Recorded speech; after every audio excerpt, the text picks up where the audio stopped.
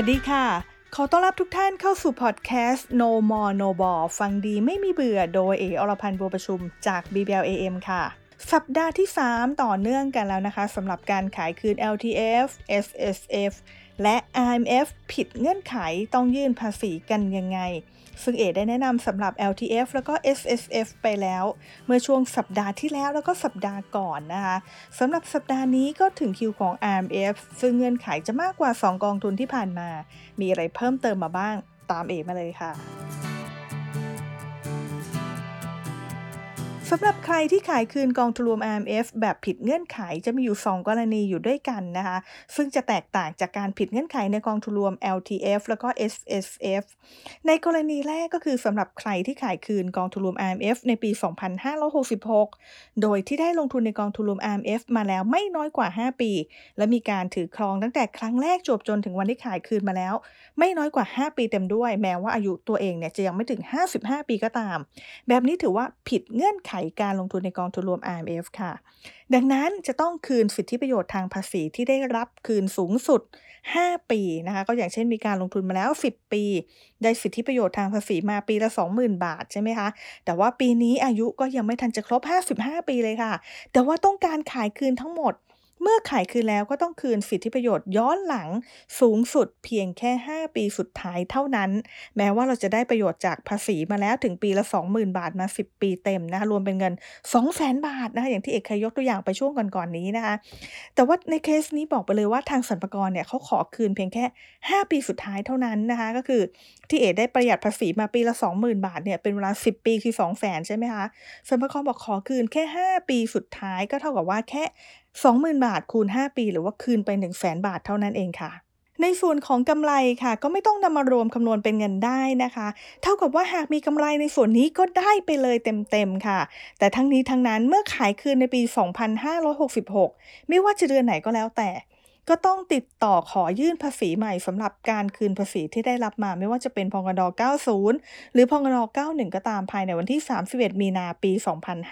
2567ไม่อย่างนั้นแล้วเนี่ยจะมีเงินเพิ่มอีกเดือนละ 1.5% ตามมาค่ะเห็นไหมคะว่าเงื่อนไขการลงทุนในกองทุนรวม Rmf เนี่ยอาจจะดูยุ่งยากซับซ้อนต้องมีวินัยการลงทุนต้องลงทุนสม่ำเสมอทุกปีแต่เรื่องการคืนภาษีนี่บอกได้เลยค่ะว่าง่ายแล้วก็ไม่โหดร้ายเหมือนกับ2กองทุนที่ได้แนะนำไปแล้วในช่วง2สัปดาห์ก่อนแต่ก็อย่าลืมว่ายังมีอีก1กรณีหากผิดเงื่อนไขการลงทุนในกองทุนรวม Rmf นั่นก็คือ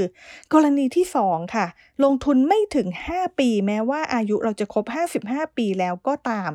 ถ้าหากผิดเงื่อนไขนี้จะบอกได้เลยค่ะว่าจะเจ็บตัวหนักกว่ากรณีแรกแน่ๆค่ะนั่นก็คือเราจะต้องมีการคืนสิทธิประโยชน์ทางภาษีทุกปีทั้งหมดให้กับทางกรมสรรพากรโดยการกรอกพงด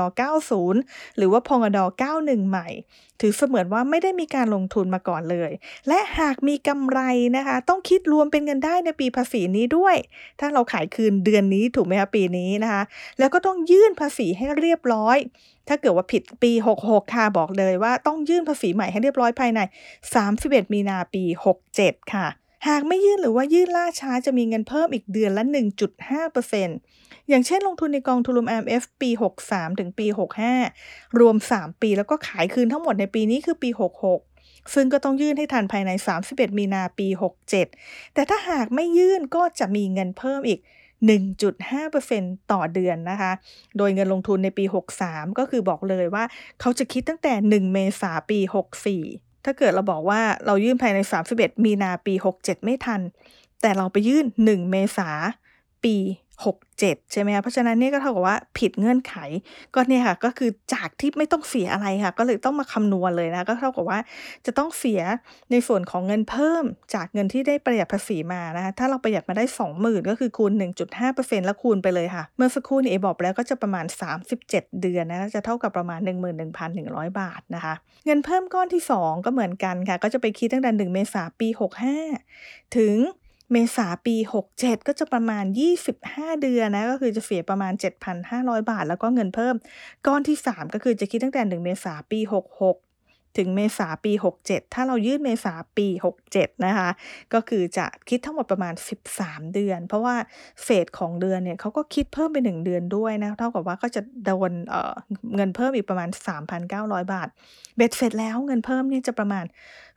22,500 บาทค่ะบอกได้เลยว่าซึ่งเงินก้อนนี้เนี่ยเราไม่ควรจะต้องเสียถ้าเรายื่นภาษีทันภายในวันที่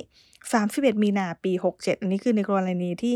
ผิดเงื่อนไขมีการขายคืนในปี66ปีนี้นะคะนี่คือ RMF นะคะเพราะฉะนั้นเนี่ยต้องบอกว่าอย่ายื่นช้าเพียงเดือนเดียวเนี่ยอาจจะทำให้เราต้องจ่ายเงินเพิ่มหนักขนาดนี้เลยนะคะดังนั้นต้องพยายามไม่ยื่นล่าช้าซึ่งกองทุนรวม RMF ได้ให้สิทธิ์เรายื่นแล้วภายใน31มีนาคม